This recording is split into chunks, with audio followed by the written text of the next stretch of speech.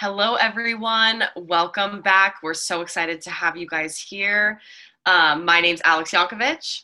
And my name is Taylor Bradley. And you may notice I don't sound like I'm a muffled going through a bad connection in an underground tunnel anymore because upgrade, I went ahead and purchased myself a new microphone. So as we said in our first episode, thank you for bearing with us through all of our learning curves and technical difficulties. Alex, you have some other big news for us. What's that? Yes, big news. Our podcast finally has a name, Booked and Stressed. Yeah. Which really just rolls off the tongue. So I'm very excited about it. T-Brad, do you want to explain a little bit why we chose this title? Totally. Booked and Stressed. It basically describes our lives, right? It's like as a dancer, there was for a while that hashtag trending a little bit ago called Booked and Blessed, and kind of poking fun at the fact of artists that will book things and say hashtag blessed, which basically just nullifies any sort of like brag that they're like, here's my whole career, hashtag blessed, which yes, we are all blessed. We're not trying to undermine that. However, we thought we'd take a little spin on that and put our own pizzazz in that, and being by we are booked, and anyone that has been booked for work or done jobs know that you get so excited once you're booked, but then instantly follows the stress. But that's the joy of this industry, and that's why we love what we do. The stress of learning choreography, of deadlines, of contacting your manager or your agent. And so know that we mean it in an absolutely fun, uplifting, joking manner that we hope that all of our friends can be both booked and stressed in the best way possible. Absolutely. This is all just to bring a smile to everyone's faces. You guys should be able to listen to this and enjoy the content and not be stressed about it. Totally. Yeah. Booked and stressed. Our job is to hopefully make you not stressed. But a further description of kind of beyond our title. I know I've mentioned this in our first episode, but we really do want this to be a conversation and an informative conversation between all artists from every aspect of the entertainment industry. So if you're listening and you have any thoughts, if you have any questions, if you just want to say hello, or maybe you have an idea for an episode theme, please feel free to reach out to us at our email. That is bookedandstressedpodcast@gmail.com. One more time, that's booked, the word and, stressed, podcast@gmail.com. So yay, happy birthday. Our podcast has a name. All right, stressors, it's time for our call to action. This week, we are bringing awareness to an amazing national organization called the Trevor Project. The Trevor Project is the leader in crisis and suicide prevention services to gay, lesbian, bisexual, transgender, and questioning young people under the age of 25. This organization provides an education program with resources for youth serving adults and organizations, and also conducts research to discover the most effective ways to prevent suicide and crisis in the young LGBTQ community. To donate, you can visit www.thetrevorproject.com, or if you know of someone who may be in need of a crisis counselor, they can contact the Trevor Hotline. We will have these links and phone numbers posted below for your access at any time.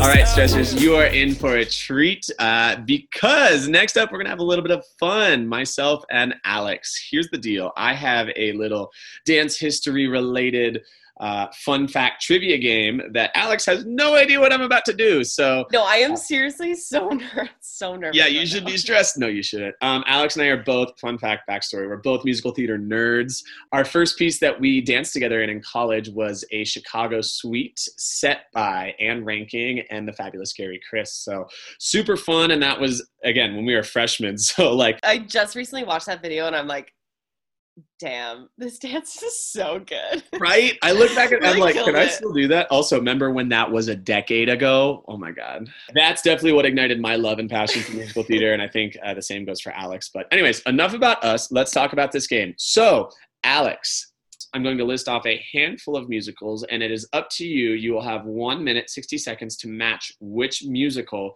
goes with which decade. Some of them are super obvious. Some of them are purposely confusing. So I'm ready when you are, Alex. Let me go ahead. I will list them off. I will give you each musical name. You have to put them in order and figure out who is who. So are you ready? Is it clear? Yeah. Sorry, no, it's clear as mud. So, in no particular order, your 7 musicals are Rent, My Fair Lady, A Chorus Line, Kinky Boots, Kiss Me Kate, Sound of Music, Cats, Thoroughly Modern Millie. All right, Alex, 60 seconds on the clock, starting now. Sound of Music. I'm going to say the 40s, and I think that's wrong as I say that out loud, but that's okay. My Fair Lady, I'm going to say the 50s. Kiss Me Kate, I'm going to say the 60s. A Chorus Line, I'm going to say the 70s. Or Cats, the 70s. Can I give 2 answers? Rent. Shit. Okay, no. I'm going to do Cats for the 80s, and I'm going to do Rent for the 90s. And then, dang it, A Chorus Line. Where does A Chorus Line fall in? I feel like that's the 80s. You said A Chorus Line for the record. I said it already? You said A Chorus Line for the 70s. Okay, great. Sure. May or may not be correct. May or may not be correct. Thoroughly Modern Millie, I'm going to go for early 2000s. Kinky Boots, I'm going to go for like 2010. Final answers?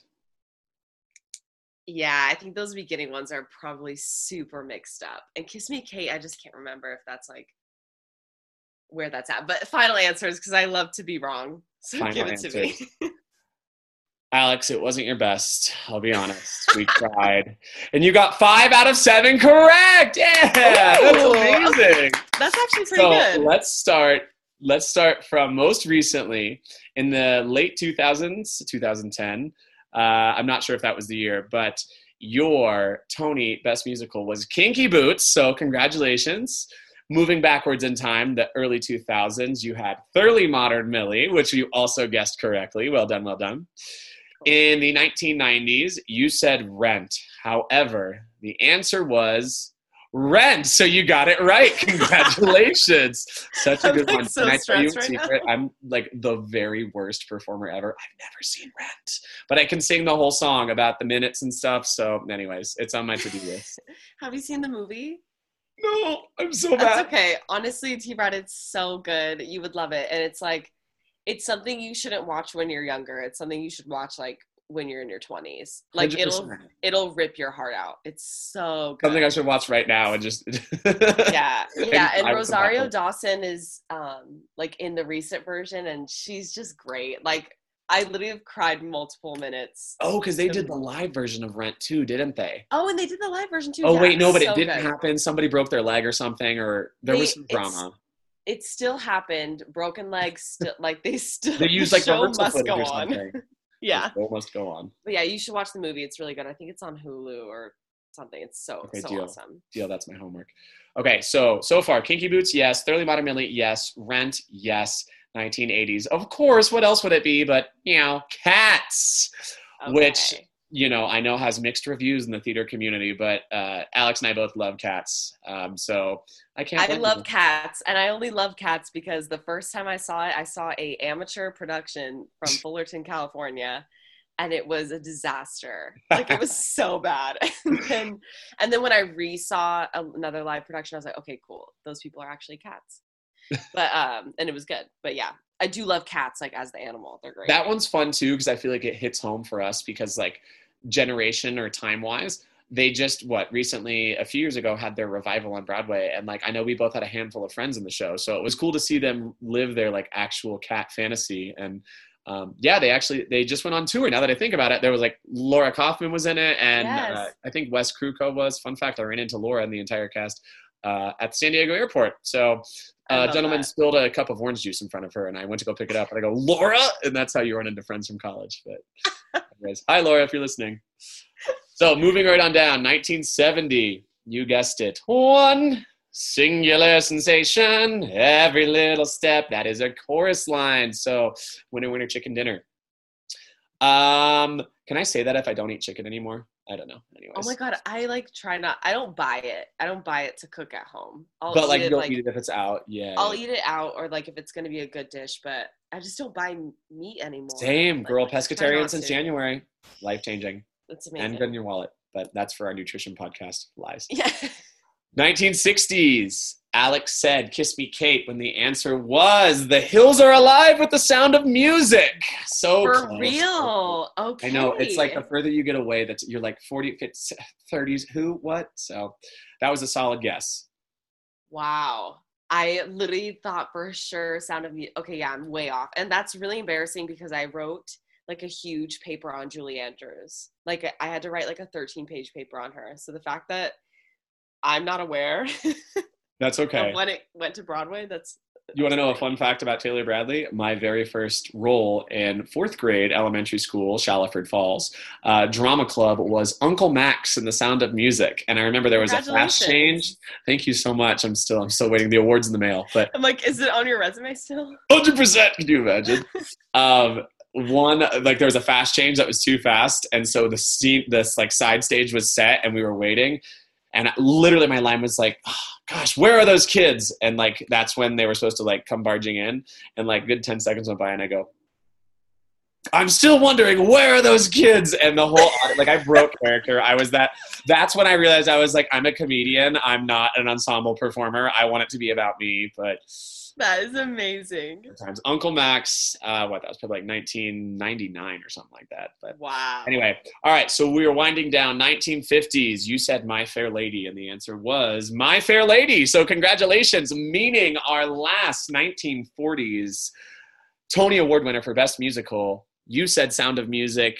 It was Kiss Me, Kate. But I mean, hey, 5 out of 7. I'm bad at math, but that's pretty good. And you flip-flopped things from 50, 60 years ago. So awesome job, Alex. Thanks for playing. That was your daily dose of musical theater history. So now on to our main event. I'm very excited to welcome our very first guest here on Booked and Stressed. He is a great friend of mine, an incredible dancer. He's got the shiniest bald head and the sweetest British accent.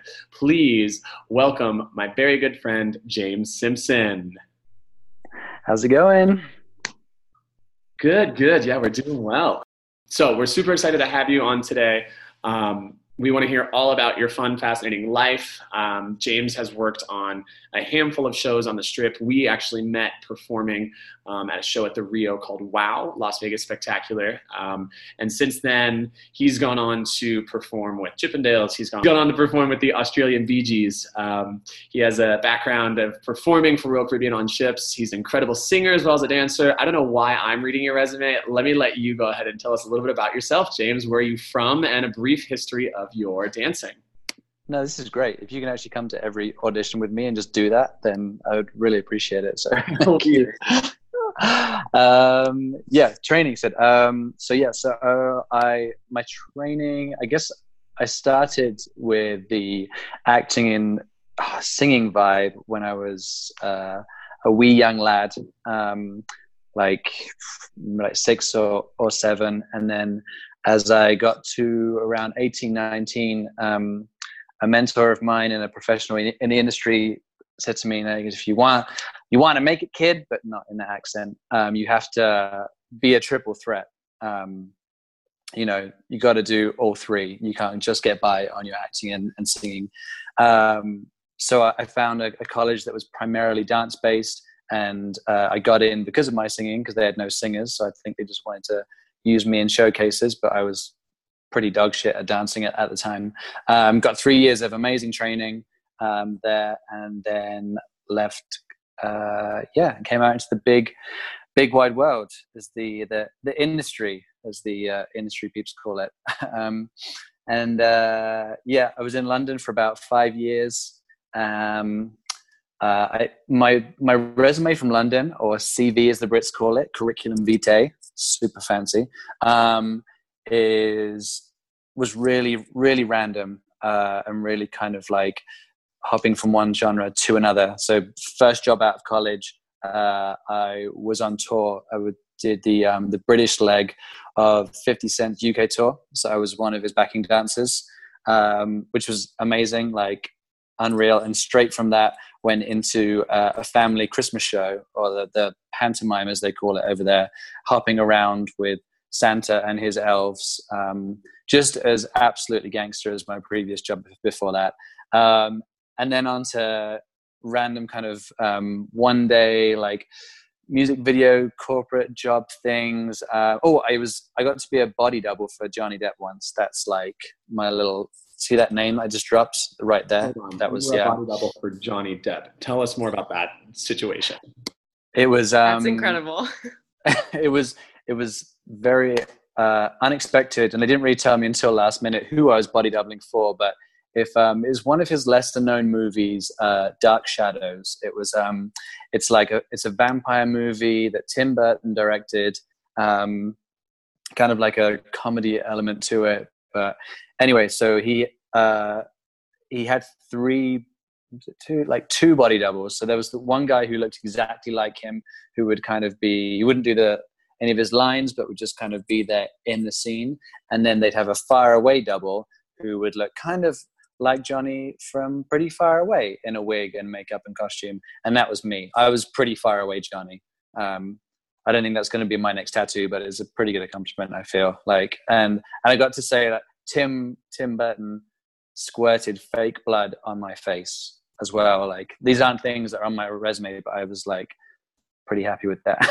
I don't know. That would have been a moment, like a mental picture moment. Tim Burton squirting blood on my face. Like, I'm such a huge fan. Yeah, Tim Burton squirting blood, or hashtag Johnny Depp's body double from far away. Either way, both of those things are pretty amazing. But now, tell us, are you originally from London, or what part of the UK are you from? So originally from a town called Reading, which is about 45 minutes outside of West London. And then I did my training like in London. So the town I was from was kind of like suburban English kind of. We weren't like milking cows in the morning, but we weren't like, catching the tube every morning. So that in-between phase, whatever you want to call it. So you had a lot of success while in the UK. When and why did you want to move to the States and start working in the States? So I kind of had a transitionary, is that a word, phase of which was cruise ships. So my big dream of being in London was to be on the West End. And I got myself an agent out of college, and he sent me to a bunch of auditions, and I got callbacks and stuff, but just never landed it. Never got to be on the West End stage. And so as much as I was doing all these other jobs and I was working, it wasn't what I wanted to do, like wasn't my initial dream. And also, if you're not working full time in anything in London, like you get back to the first day of the month and you paid everything off, and it's like, okay, well, shall I eat this week or shall I go to dance class? Like it's so expensive in London, and it was a struggle. And my agent reached out to me, and he tried to get me on cruise ships, to go to cruise ship auditions before, and I kind of turned them down because, unlike America, where a cruise ship contract is seen as like as a great job and something great for your resume, for some reason in London they almost tell you to like take it off the resume, and it's seen as just another easy job. And I kind of got that mentality too, because I'd never been on one, and then I finally got on one, and it was just seeing these incredible artists and these amazing people. I was like, how can anybody put this job, this career path down at all? So yeah, he said that Royal Caribbean were auditioning singers and dancers for their production of Chicago. So they just bought the rights from Broadway, and they were putting it on the ship. And I was like, absolutely, I would love to do Chicago. Auditioned and booked, and and I was on the high seas for a couple of years. And it was during my first contract that I met my now lovely wife, Ariel. She was also performing on the ship as a figure skater. So on our ship, they had the like Broadway-sized theater, but also an ice rink in the middle of the ship. This thing was fucking huge, by the way. It's like a city on water. I'm not sure if I can curse. I'm sorry. Yeah, you can curse all you want. Correct me if I'm wrong. This was on the Allure, right? Yes, Allure of the Seas, yeah. Which is one of the biggest ships in the Royal Caribbean fleet, and you're doing literally Chicago productions on these brand new floating cities. It's just crazy. I feel like we're going to discuss cruise ships at a later episode, but it just baffles me when people are like, oh, ships. I'm like, yeah, you're making great money, eating for free, room and board, traveling the world, doing incredible shows. And so it's funny whenever people are like, oh, ships. I'm like, yeah, ships. So that's awesome. But anyways, not to interrupt you, you said you met your wife, Ariel, and then. Yeah, no, during this paycation, as everybody called it, because like you said, dream job and nothing to pay for, travel the world. So yeah, we met in the first contract, and then we did a couple of other contracts together on the same ship, and a few apart, but the long distance between each contract was getting a little bit much. So we kind of decided, look, things are getting serious with us now. Are you going to move to London, or am I going to move to Las Vegas? Weighed up the pros and cons, and airplane to Sin City, and here I am. That's amazing. And I honestly was going to ask you why you moved to Vegas. So it worked out perfectly for love. Yeah. And so it honestly has been the best of both worlds, because obviously the woman that I'm madly in love with and married is from here. And we now have a house together here, but also there's just, this is the city of entertainment. There's so much work here, and not that there wasn't in London, but it's definitely more affordable here. You can, so many performers, as you guys know, your performing career is has a lot longer lifespan, and it's just also more affordable. And the ideals of having a family and kids and buying a home is so much more realistic here than in a little studio apartment in New York or London or wherever. Absolutely. And I always tell people, like, Vegas is such an amazingly manageable city for an artist. Like, you can have a life that normally that starving artist thing that people love to say, you have a life that's completely opposite of that, and you're working all the time and meeting a ton of different people and still, working on your craft, especially for you being a triple threat. That's like triples the amount of work that you can do, because they're always in need of singers, dancers, actors. Like, it just increases the amount of things that you're gonna be able to do. But yeah, Vegas for sure is just financially an extremely affordable and manageable city for sure. And also with the size too. I mean, there's a lot of different like areas of it, but it still like feels like a very small city, and like the community is very, very small, which makes kind of your day-to-day life a lot easier. Yeah, no, absolutely. And it definitely, the size of the town, and also, I mean, as you guys know too, like there is a smaller performing community here. It's not as big as like London or LA or New York, but like you said, it's because we are a smaller town. So sometimes that is an advantage when it comes to like less competition, but the performing community in this town is one of the reasons that I have stayed.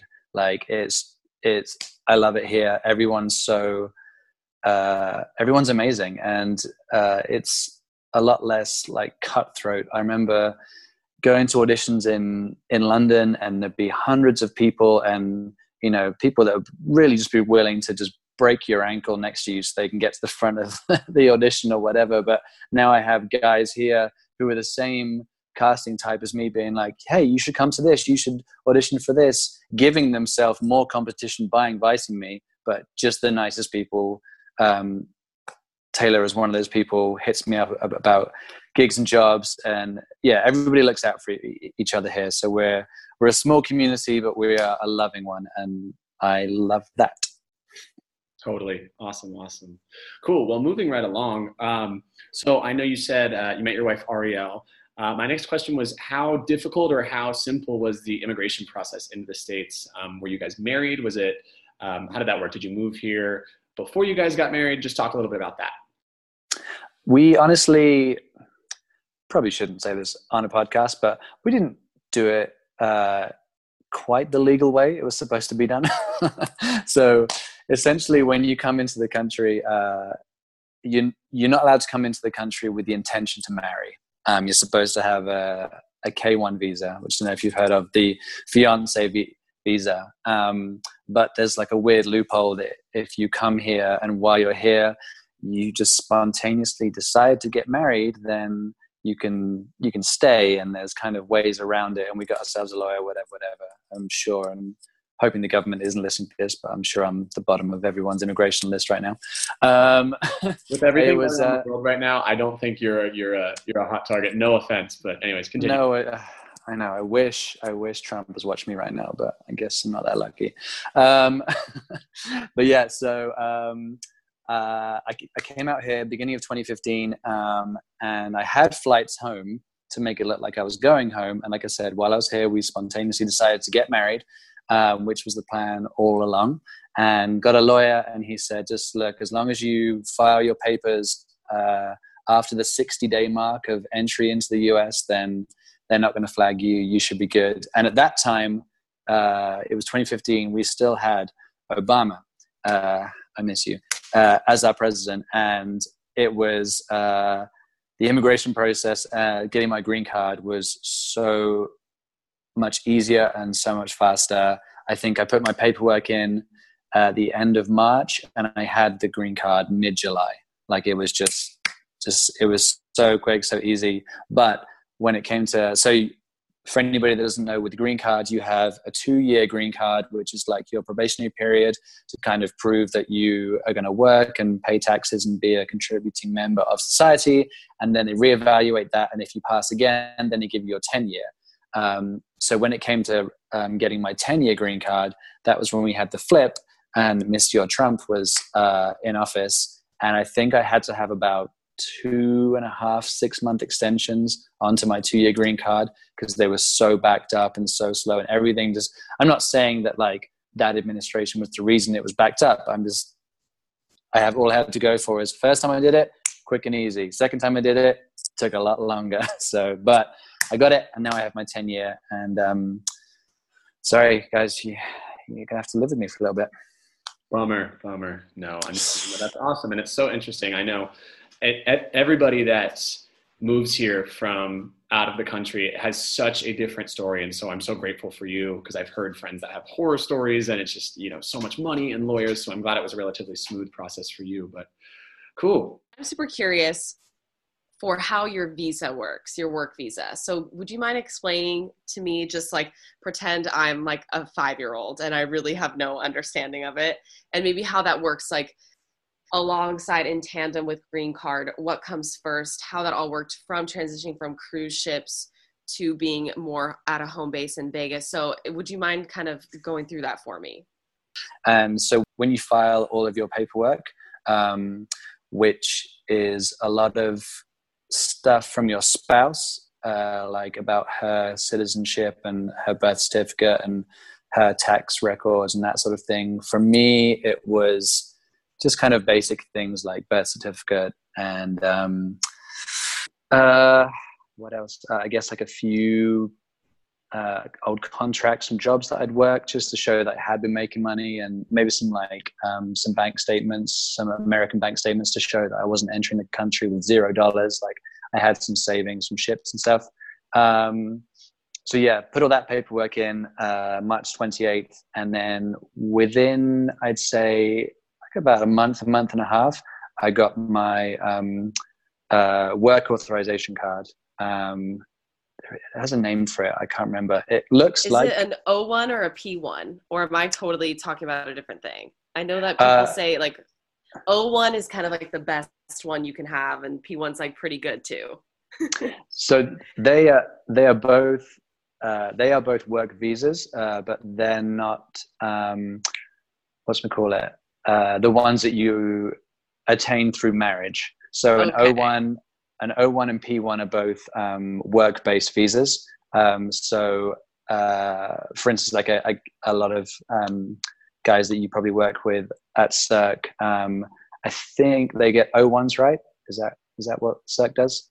I think they get P1s, and I only know this because I've heard them speak about it at meetings. They'd be like, "Oh, you guys need to update your P1 And I was like, Okay. what's that? I have no idea. Yeah, But same, like over at Larev, I remember who's a mostly foreign cast, would be like P1 visas. So yeah, and then I'm like, what do these letters mean? Is one better than the other? Like, I could be getting this wrong. So I think then a P1 would be that you are sponsored by an American company, and you have the authorization to work, but only for that company. So if like Cirque and Larev performers, they can only work for Cirque and for Larev and Dragon. And the O1, I think, is where you have to provide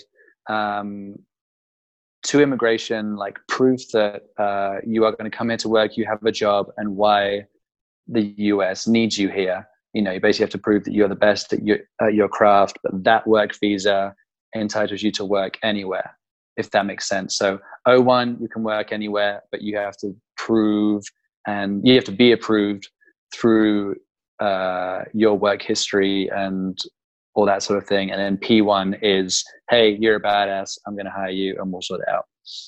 Awesome. Okay, that makes a lot more sense, because I've also heard stories of people, you know, maybe booking a role for a movie, or just they're going to be a dancer in a movie, and they only have the P1, and they won't get the job. They'll get turned away because they don't have the O1, because technically that movie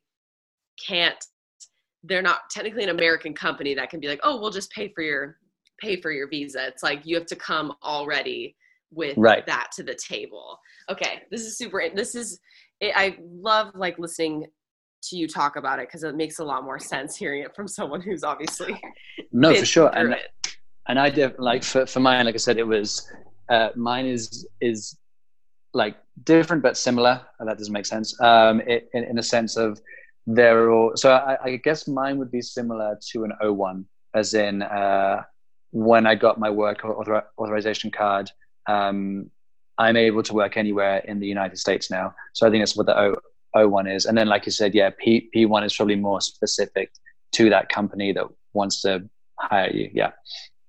Honestly, so informative. As the American that's been working with foreigners for 5 years now, I'm like, oh, that's what it means. So yeah. Cool. Awesome. Well, thanks for, you're like, for the 5-year-old. And I'm like, what about the 28-year-old? Because I'm learning, but. So anyone that has an O1, I like, hands up to you. I feel like that's the hardest one, because I mean, not saying that a P1 isn't hard by any means. You guys have to be talented as fucks for a company like Cirque or Dragon to be like, we're going to pay for you to move to this country and be this. But for the O1 people to come into this country and be like, okay, I can't work, but now I have to prove and spend close to $10,000 to get this visa and prove to the American immigration people that I am amazing and that they need me here. Because if you come in and just be like, oh, I'm just a dancer, they'll be like, we have plenty of those. Denied. You have to prove that you are the best of what you do and that the States need you here.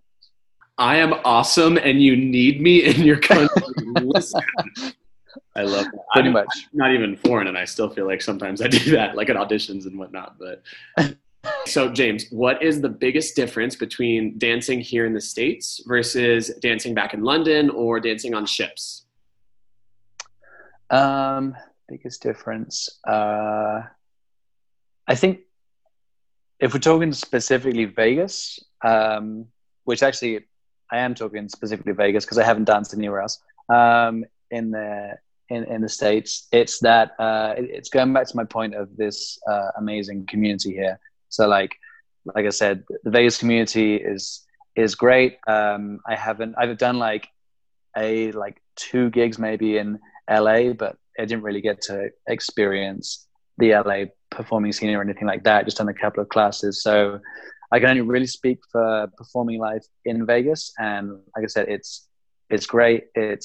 Everyone's so supportive. Everyone's lovely. I had that system in London, but there's also thousands more hungry performers who, rightly so, are not here to be your friends. They're not here to, and that's understandable. And like some people can get through their careers there with being having more of a friendly persona in auditions in the performing world. But I found that there was a lot of people who were just, even on jobs, like I get it in an audition scene, but even sometimes on jobs, there was a lot more very just stern, eyes on the prize people who weren't always the nicest. And it's, we do this because we love it and it should be fun. That cliche quote of like, never, if you love what you do, never work a day in your life, or something like that. I probably butchered it, but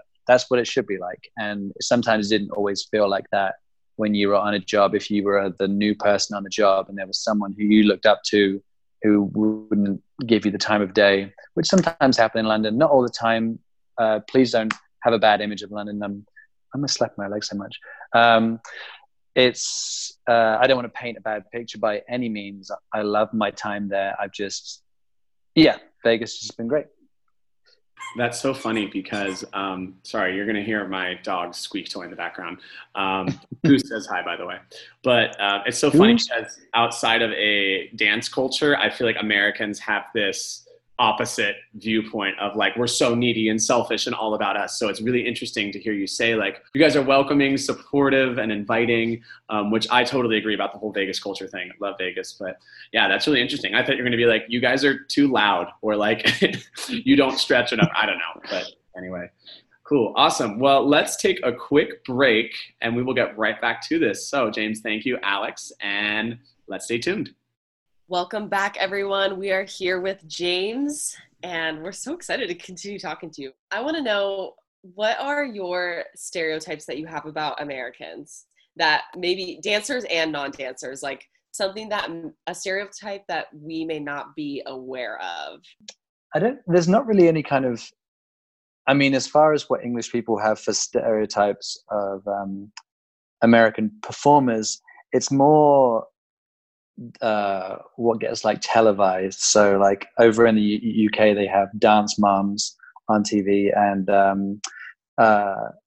So You Think You Can Dance, the American version, is played over there as well. So it's definitely a stereotype that the American performer is very like peppy and uplifting, and a mix between a cheerleader and Miss America pageant, kind of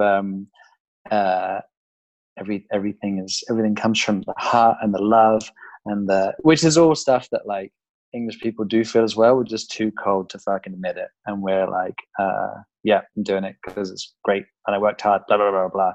Whereas I feel like Americans are just sort of like, let me talk about peace and love whilst I'm talking about dancing and the rest. So yeah. Are you taking a piss? 100% taking the piss. So I guess the short version of that is that British people maybe see American performers as a little bit cheesy, let's put it that way. But now that I've come here and worked with you guys, I can say that it's 100% correct. You guys actually spoke. I'm just kidding. No, it's just I think you're just able to express yourself more than just through whatever your craft is. So there's a lot of very talented dancers in England, but a lot of them, that's where the buck stops.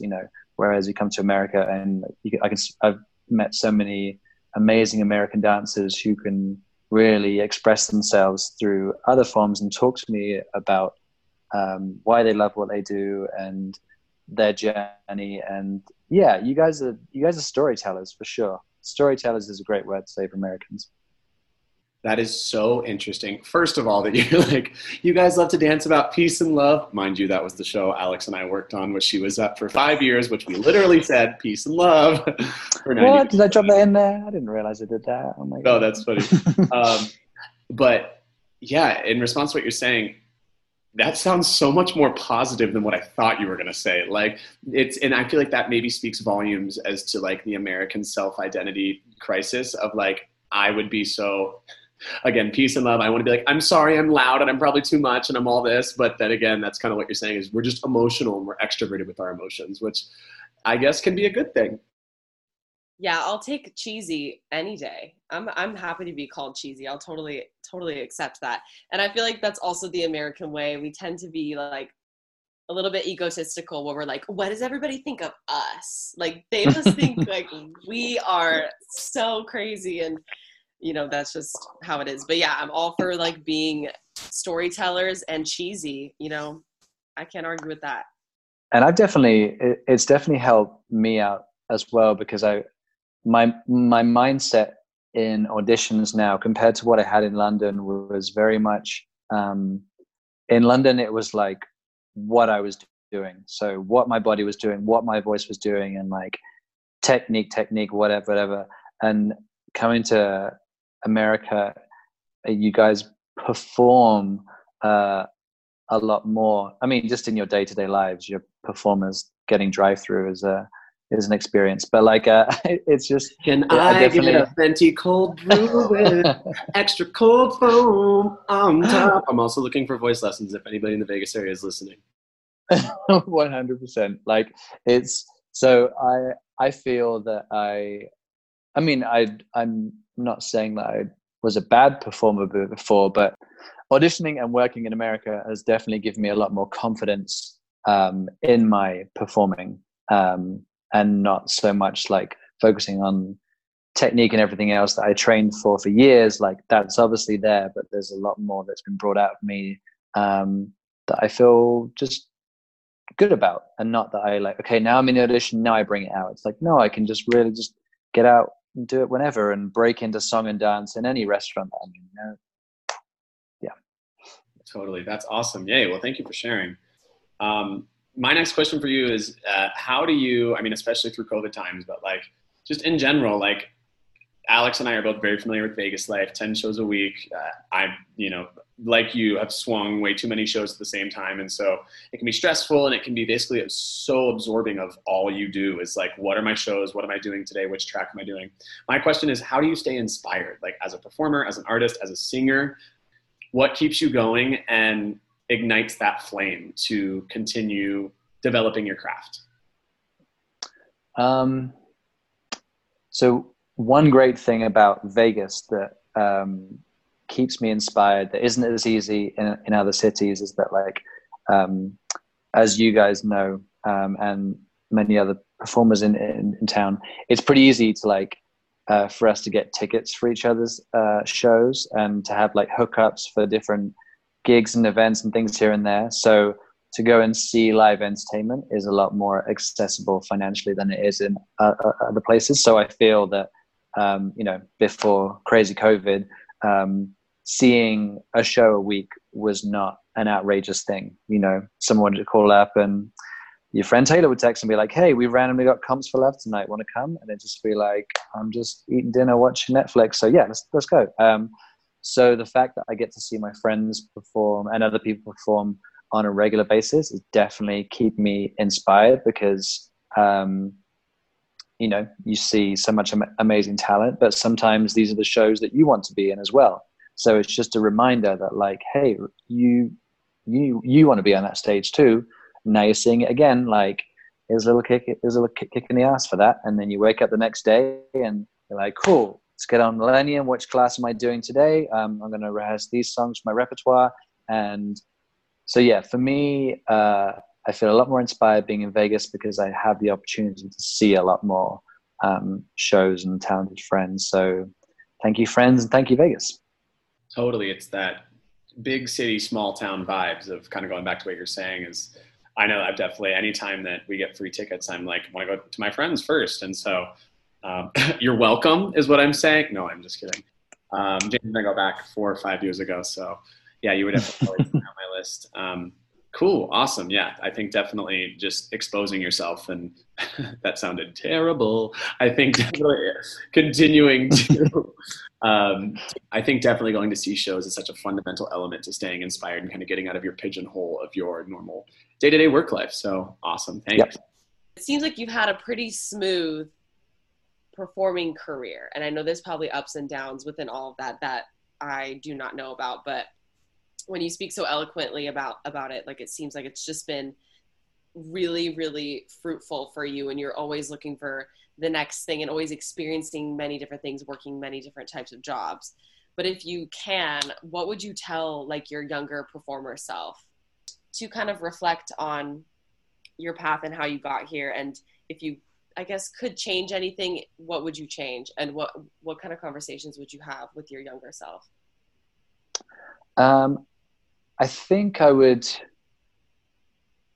one of the biggest things I would want to tell my younger self, just to give myself even like more variety, is I wish I would have stuck with some kind of musical instrument, whether it been like because I learnt piano as a young lad, and only up to like grade 3 or 4, so I can kind of like basic and stuff. But then I like stopped, and I wish I would have carried on, because there's been sometimes there's been some gigs where there's been a musical element to it, where I was like, oh, if only I would have carried on with this, I could have done this too.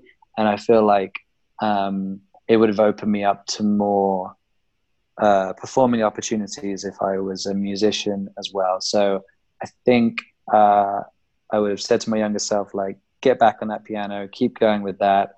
And then, maybe I could have added some more things to my resume in Vegas, because we have a lot of musician friends here in town who just like, like someone like Taylor has done, hopping from shows to gig and whatever, musicians can do that too, in all of the same kind of shows. There's a ton of musicians in the circ shows, in some of the more production shows. So yeah, I would have loved to have had more of a musician's career added to it.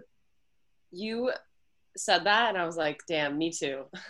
Honestly, I was like, yeah, singing would have been neat, or like, I don't know, playing anything. But yeah, because I really would love to read music, because I would love to compose music, and my music reading knowledge is very, very novice. Like, if that, like, I probably wouldn't be able to like take a test right now. But yeah, that is a bummer. I really wish I like knew how to master at least like one instrument, just for the sake of having a different compartmentalization, like away from dance a bit. Okay, cool. I'm just going to focus on my, I don't know, flute. Clarinet. I love SpongeBob. Maybe I would be a clarinet player. I don't know. Horn. That's all I'm going to focus on this week. Yes. Please welcome That's such a good point. Alexandra, the flautist.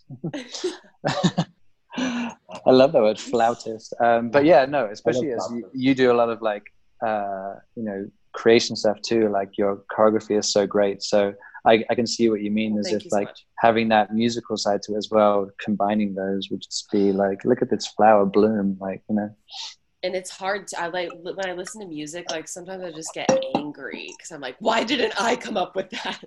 And we all have those things in our life that we feel, 150% through our body. And I feel like music for me, it changes my mind all the time. It changes my mood all the time. And I think it's like that for everybody. So to be able to create that would have been, obviously, like, it's never too late. Hans Zimmer, I think, is in his 60s. And he's probably had a 20-year career. And so, yeah, it's never too late. You can always get back onto that instrument, but you also are a singer. So you've been working on that instrument as well, which this little one here. But no, I totally get it. And yeah, I could have gone back to it. I could have even done it during this COVID time, like hop back on the keys and stuff. And there's always, there's always that kind of battle of like, do I take time to add this, or do I keep pushing what I've got here? And I don't think either one is wrong.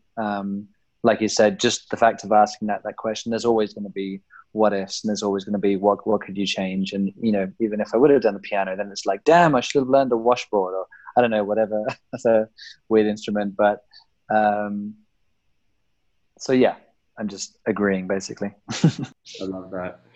All right, James, I have one more question, then one final little fun game I want to play with you. So let's go. All together in your, as Alex was just saying, your very long and successful resume of work everywhere across the world on ships, what is your number one audition tip that you would give to young dancers that maybe are just starting to audition, that haven't really found their voice or who they are? What's the number one thing that you would say, like, this is definitely my advice to you? Audition tip. this is so cliche, and every casting director says it at the beginning of every audition, and all you want to do is tell them to fuck off because you're trying to get a job. But seriously, just like have fun. Try not to treat it as an audition, because the more pressure that you put on yourself, the more that really reads on you, and you look stressed, and you come across as very like uptight. But I'm that person where I'll kind of be in the middle of the room and like maybe having a little joke with the person to the left or right of me. Not the most professional way to be in an audition, but that just helps me feel more comfortable and can have a laugh. And then the more comfortable you become with it, the better you are, because everybody performs their best when they're feeling their best. So yeah, just try. It's hard to say try not to treat it as an audition, because that's stupid. We're all there. We all want to book. We're all thirsty. We're all hungry for these jobs.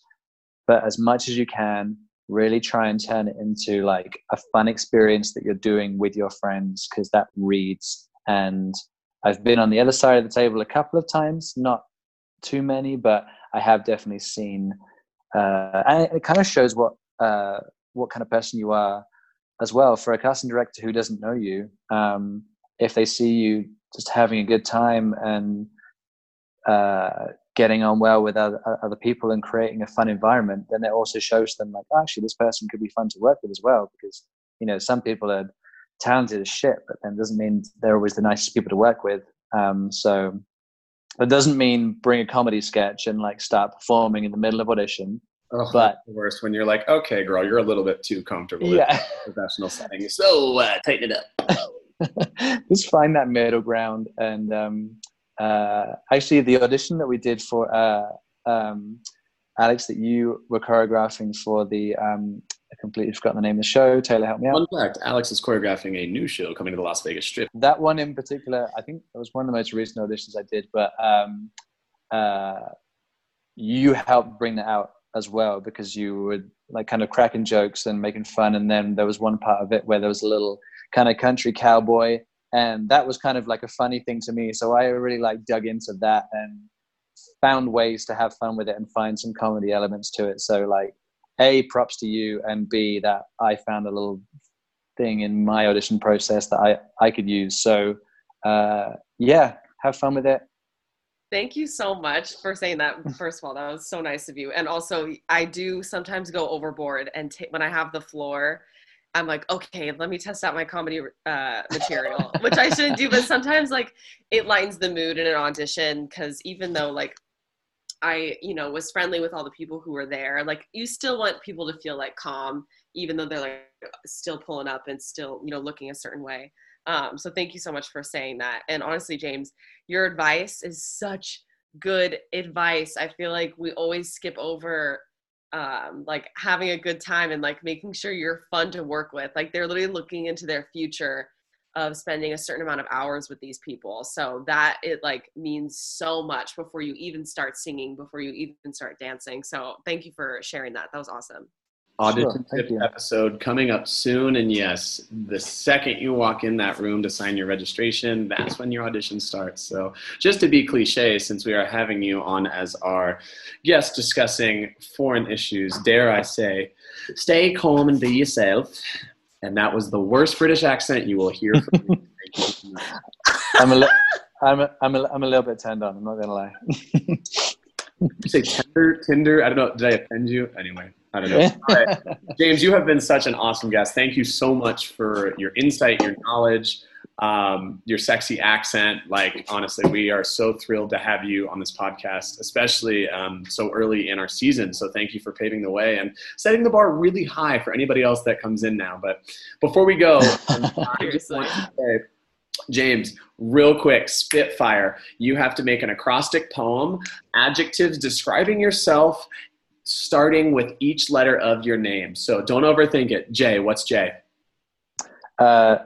Jovial. A. Asshole. Jovial asshole. We're off to a great start. M. Mothering. Interesting, but I'm here for it. A mothering jovial asshole. E. E. Ecstasy. Okay, I'm here for it. You're picking all the good words. All the good it's words. that high. It's that we want to be around you. Lastly, round it out with S. I hope I spelled your name right. S. Just a shithead. Like, just a shithead. We got asshole and shithead both in the same. Yeah. In the same poem. I love it. I would buy it. Awesome, guys. Well, thank you so much, James. Honestly, you are such a delight to have. Stressors, if you want to find the face behind this beautiful man, you can find him on Instagram. His Instagram is James Simo. That is @ JamesSimo. Is it bad? I wanted to be like, I even forget what you said for J, but like jubilant, asshole, mother, as I spelled it out. One more time, that is James Simo, JamesSimo, and we will post his Instagram handle below. But, well, James, thank you so much. We appreciate you. We love you. Have a great rest of your evening. Stressors, thank you so much for tuning in and listening. Like I said, be sure to check the description below. We'll be posting both our call to action for the Trevor Project as well as our Sexy British Man's Instagram below. But on behalf of Alex and I and our lovely guest, James, this is Taylor, and we are signing off. Have a beautiful rest of your day, and we will catch you on the next episode.